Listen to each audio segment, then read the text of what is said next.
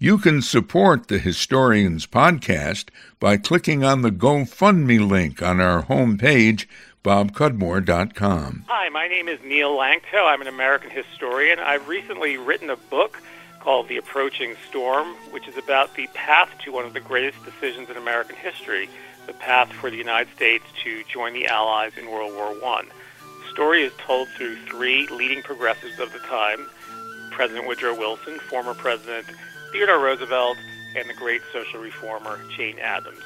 Each of these three individuals had a very different idea of what America's role should be on the world stage and whether we should participate in this war or what our involvement should be. This is the Historians Podcast, and I'm Bob Cudmore. Let me see if I get this right, Neil Lanctot.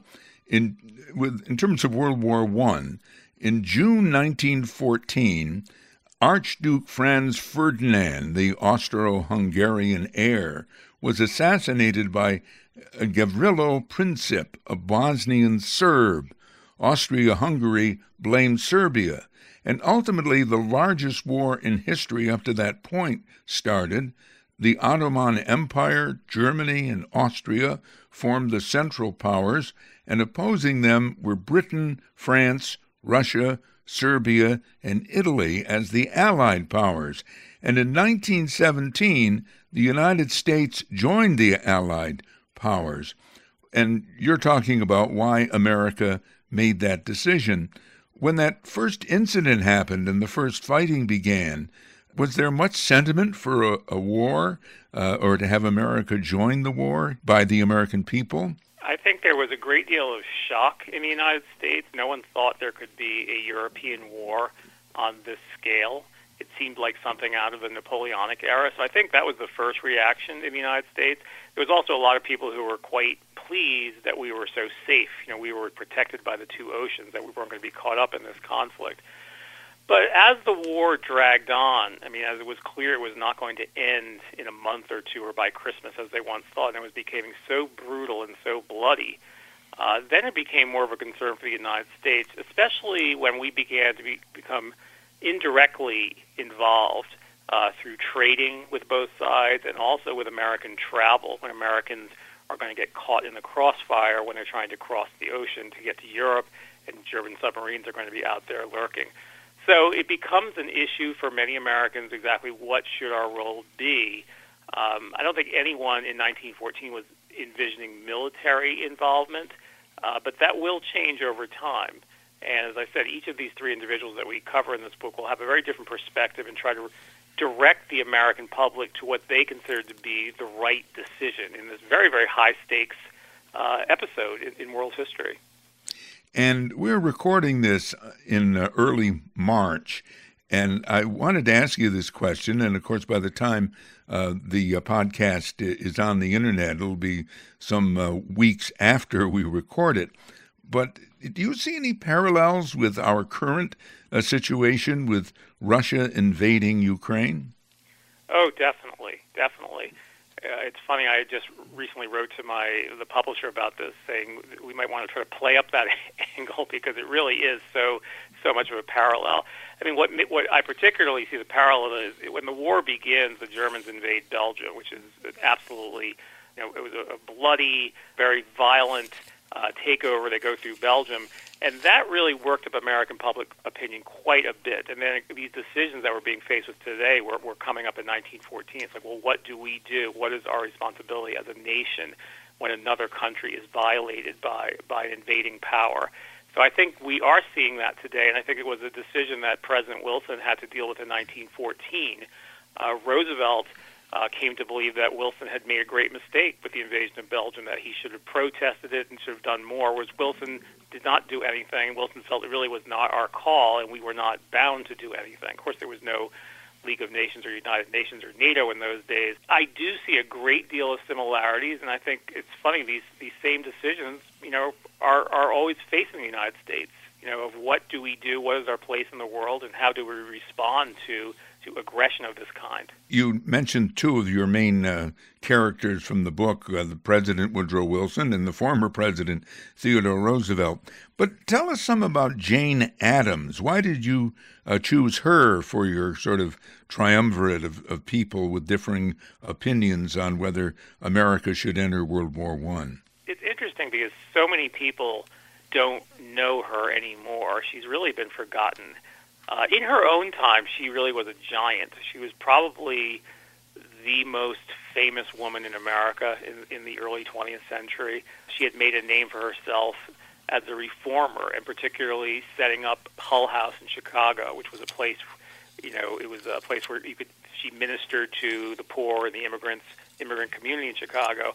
And that really put her on the map. But also she became almost a major league liberal, as far as being involved in just about every liberal cause in America in the early 1900s. She was involved in the civil rights movement. She was involved in suffrage battles, child labor, you name it, she was involved in. So she was a very important figure in that regard. But one of her great causes was pacifism.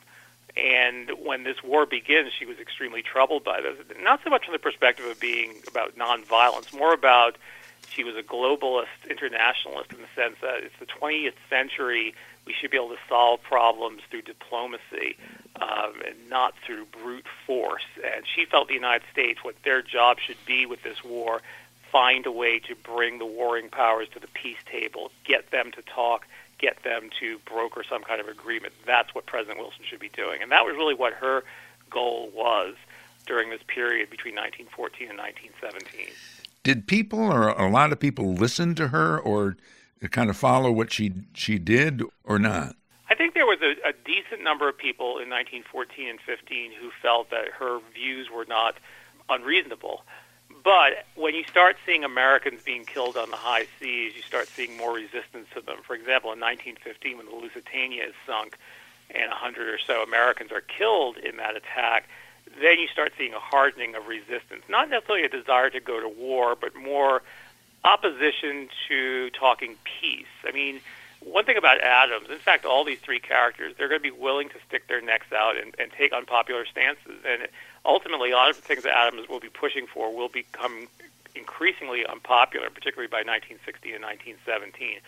But she believed that Wilson pretty much saw things her way, and Wilson didn't seem to be inclined to putting the United States in a war, at least in 1915 and 1916. But by 1917, he's going to change a great deal in that regard. Addams' former great friend, Theodore Roosevelt, who she had championed in the Progressive Party, he's going to violently disagree with her and her views and feel that she is totally wrong.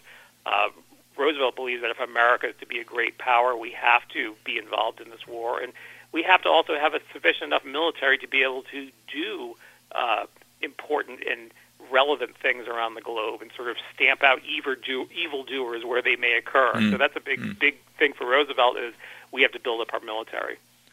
I didn't realize that Theodore Roosevelt and Jane Addams really knew each other or were allied previously in the progressive movement. All three of these people, Wilson even, Theodore Roosevelt, and Jane Addams, are labeled as progressive. We hear that word quite a bit today. What did it mean then? It's a difficult concept to explain to people. Sometimes I have trouble explaining to my students. I mean, the progressive movement was a great reform movement from about the late 19th century to maybe 1920-ish, and it encompassed all kinds of reforms in many different areas. So they were progressives within the Republican Party. There were progressives within the Democratic Party. So all three of these individuals in this book would all be under the progressive umbrella. Did they necessarily agree and stand for the same things? No, they did not. There were certain overlaps between them. For example, with suffrage, obviously that was a big cause for Jane Addams. Roosevelt came to support it. Wilson was ambivalent about women's suffrage, and he took him a long time for him really to get behind it. So you could be a progressive and support one thing and be opposed to another thing. There was really no necessarily a continuity of interest among the progressives, but it was a great groundswell of reform that was sweeping the United States in the early 1900s. And in some ways, the war in Europe interrupted that. It's one of the things Jane Addams talked about when the war came. She was very upset because she felt this is going to roll back all the reforms we've been pushing for globally, because when war is on, militarism kind of takes over, and reactionary behavior tends to kind of take over as well. So it's a way to unite these three characters, but yes, they all knew one another, they all dealt with one another, so they weren't just three random individuals, they were progressives who had worked one another and had a certain amount of respect, although Roosevelt and Wilson came to detest one another. So that's another big part of this book is the rivalry between these two individuals. Roosevelt, Theodore, had experience with war. America, is it so, or maybe I missed one, the previous war to World War I was the Spanish-American War, and Roosevelt was part of that. Yes, Roosevelt had done the Rough Riders in the Spanish-American War, and that pretty much put him on the map. He went from there, the vice presidency, and then the presidency. It made him a national figure.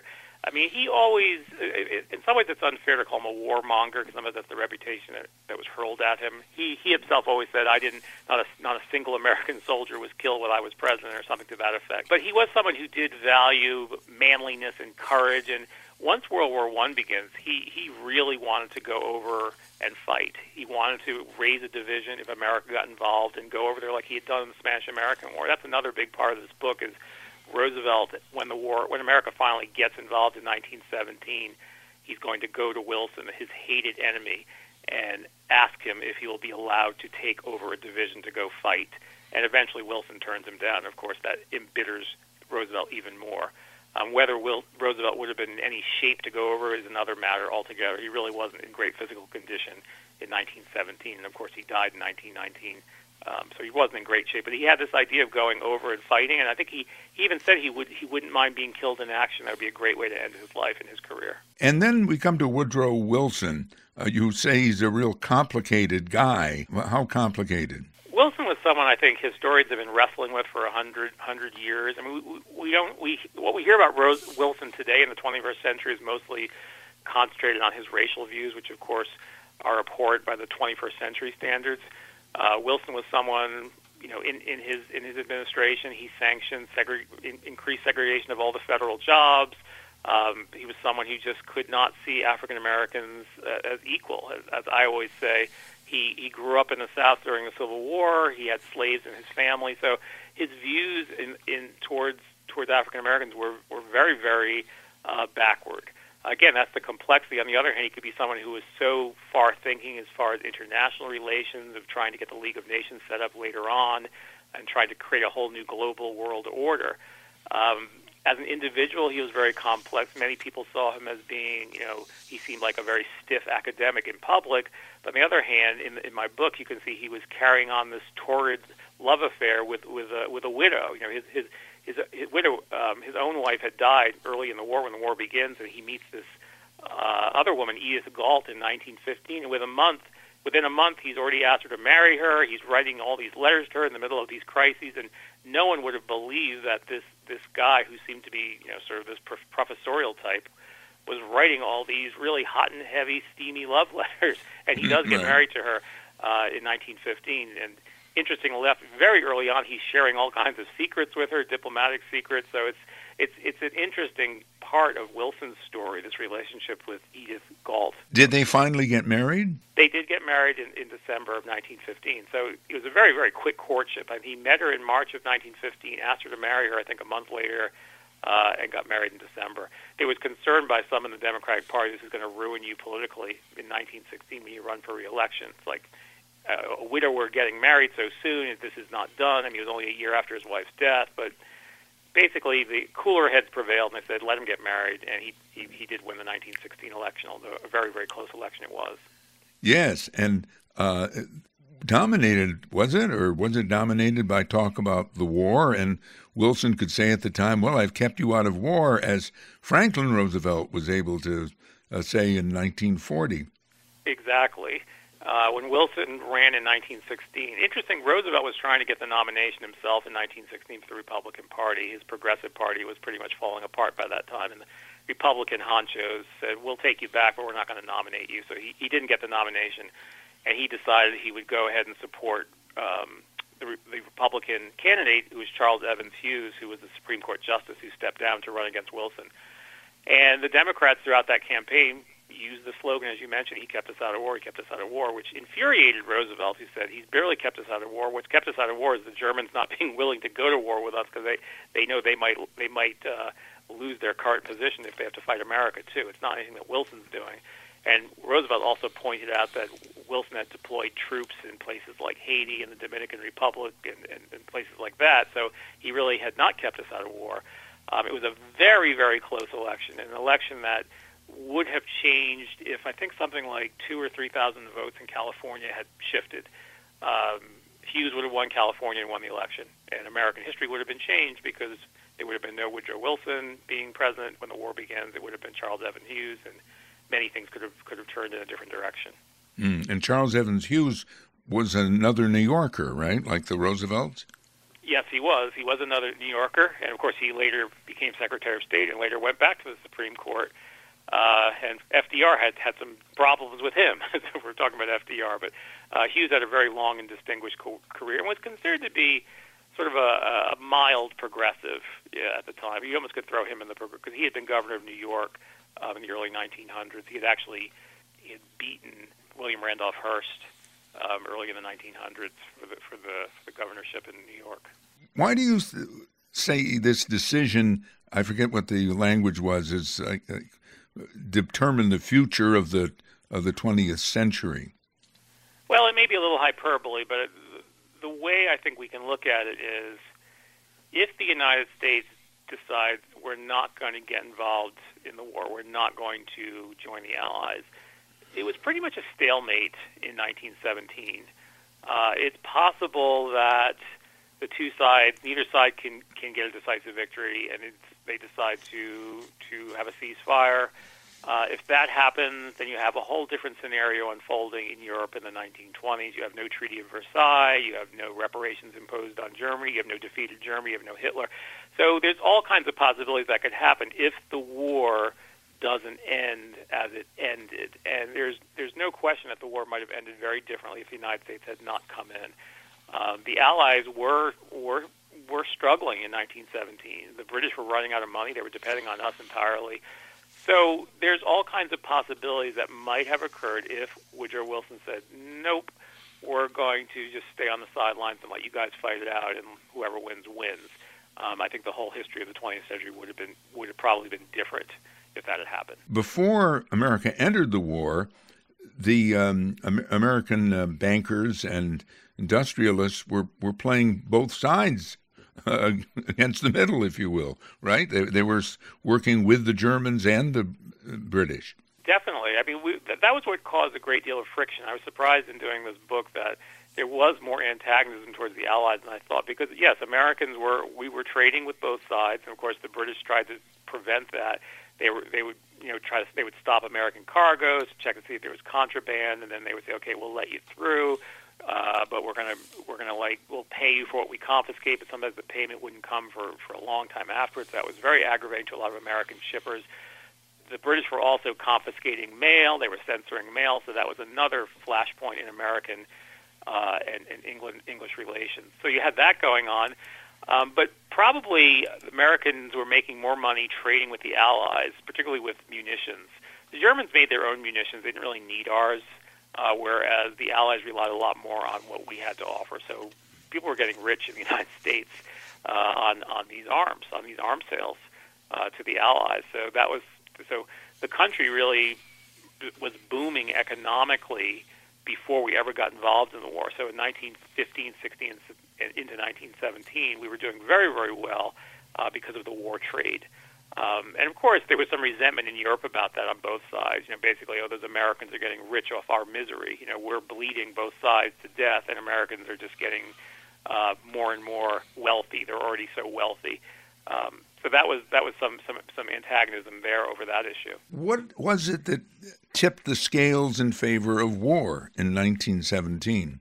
I think it was Wilson had decided it was no longer feasible to be neutral. There are a couple of different things. I mean, basically, the Germans who had pulled back on their submarine warfare in 1916, by early 1917, they had decided, well, we can't win a long war. We have to try to win it now, and to win it now, we have to unleash our submarines to their full capacity. And if Americans get caught in the crossfire, so be it. Because by the time if they get involved in the war, by the time they really can send an army over, we will have successfully starved out the British, and they will sue for peace sometime in 1917. That was sort of the plan of the German military and navy at the time. Let's go for broke, and if the Americans come in, so be it. It'll be too late. Wilson saw that happening in early 1917 when he was informed of it. He broke off diplomatic relations with the Germans. There was still a hope that maybe the Germans might behave, but by March 1917, when American ships were being sunk, that was another push in that direction. And I think Wilson had also come to believe that if he was going to have any say in the peace process, the future peace and the future global setup, America would need to be involved in this war. There's a scene in the book where Jane Addams came to the White House in early 1917, and she talked to Wilson. And she was very discouraged afterward because Wilson pretty much told her that we have to be involved in the war, otherwise I won't be able to get into the peace conference through a crack in the door. We have to commit troops, so we have to be involved in this conflict. And of course, the final piece was the Zimmermann telegram, which was this telegram sent from Germany to the German ambassador in Mexico, basically trying to entice Mexico into attacking America on the border, the United States on the border, and sort of saying, well, if you do this, you will have the opportunity to win back some of your territory that was taken from you in Texas and Arizona and New Mexico. It was a whole crazy cockamamie scheme, but it was something that when it was released to the American public got people very, very upset, and was really another point towards war, I think, for Wilson. When America entered the war, were people behind it or behind this war effort? Not like World War II. Much more ambivalence in World War I. Even the vote in Congress. The vote in Congress, I think, was in the House of Representatives for war was, I think, 372 to 50. And there were many who said if it had been a secret ballot, it would have been even closer than that. So a lot of people felt, well, we have to go along with it. But there was concern in the early months of the war that a lot of Americans were like, well, why are we really involved in this? Is this really necessary?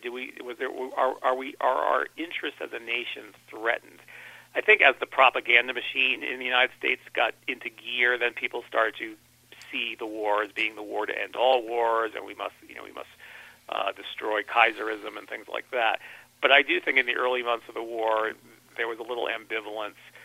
Roosevelt was very frustrated in that the country was not prepared militarily, and he made this point over and over that if Wilson had prepared a year earlier, we would have been in a position to send troops into combat, a substantial force, to Europe much faster than we did. I mean, I think even at the end of 1917, I think there was something like only 200,000 or 300,000 American troops. It was not until well into 1918 that we had a substantial American army over there. So I think Roosevelt was right in that regard, that probably if we had prepared sooner, the United States might have been in a position to do more early in the war than we were. Why is World War I so neglected in the United States? I think because our involvement was brief. We're only involved in the war from April 1917 to November 1918. It's not like the Europeans who still believe see World War I as a very, very important conflict for them. They lost so many people, so many young men, a whole generation wiped out. For Americans, it was, as I said, a relatively brief participation in this war. Although, as I said, it was a very, very important participation. And later on, there was a great deal of disenchantment. I mean, by the 30s in America, many felt that it had been a huge mistake for the United States to be involved in this war. Some of the things that Franklin Roosevelt will deal with in the 1930s when another crisis is brewing. Americans are very gun-shy at this point.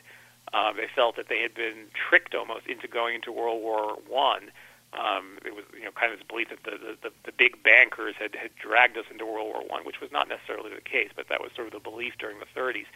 So I think there was a backlash against our involvement, and then I think over time, World War II simply overshadowed World War I in so many ways. I think even for readers today, I think World War II is an easier sell to the reading public than World War I is, at least in the United States, not so much probably in Europe. Speaking of readers and authors and so forth, our guest Neil Lanctot is author of The Approaching Storm, Roosevelt, Wilson, Adams, and Their Clash Over America's Future, dealing with the run-up to American involvement in World War I. Before You wrote this book. You were writing books on baseball. Why did you change the subject matter? Well, the earlier books I had done were studies of pretty much.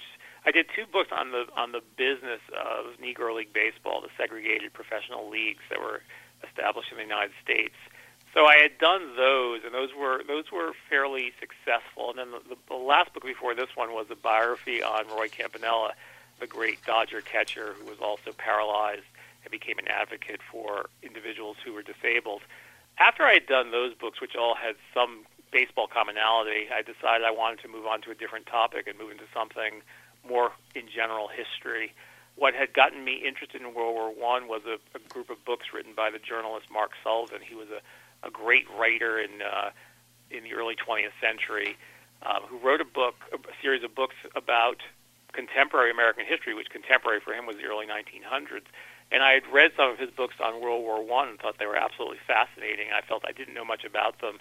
And I saw that there was a possibility of a book buried in those volumes, and that's what led me to this topic, sort of the lead up into how we got involved in this war, which I think is so important but has been neglected. Are you a college professor? Yes, I do have a PhD, and I do teach at the University of Delaware as well. The book is just out. Do you have any sense of how it's going, as adding to the public debate? I think it's getting some attention. I wish it would get a little more attention. I think the book publishing industry is very difficult these days. With the closing of so many bookstores, and Amazon is kind of like this great Goliath that I think like 80% of all books are purchased through Amazon. So I think even in the period since my last book came out in 2011 and this book came out in late 2021, I think a lot has changed. I think it's more difficult to publicize a book. I've been doing a lot of podcasts, which has been helpful. I'm glad to be on this one, of course, with you. It's a struggle, I think, because World War I, as we've talked about, it's hard for people to wrap their minds around it, what exactly it is for the United States. So that's what I've been trying to do as much as possible to get people interested in the subject and see its value and its relevance to us in the 21st century. And, of course, the World War I led right into the pandemic of those times, similar to our pandemic. Exactly. In fact, I think more Americans may have died in the 1918 flu epidemic than died during World War I. So yeah, the Spanish flu, as they called it, was absolutely catastrophic. It's not something I really mentioned in the book, although I do mention another great health issue at the time, because the book also deals with American life. I mean, I think that's a big part of this book also is life in America in those years, because that's the backdrop is sort of trying to bring that to the fore. But there's a little section about the polio epidemic of 1916, which was so unbelievably scary to Americans of that time. There was nothing they could give them. There was nothing they could do. And it was something that cropped up practically every year. They'd say the summer polio season.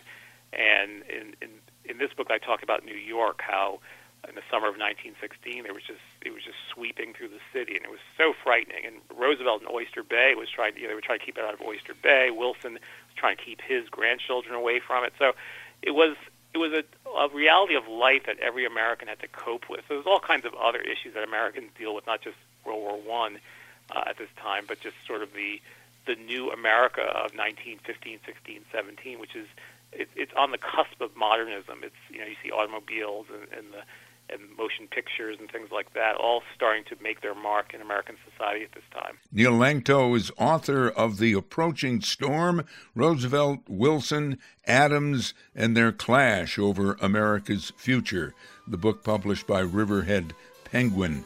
You've been listening to the Historians Podcast. You can support the podcast by clicking on the GoFundMe link on our homepage, bobcudmore.com.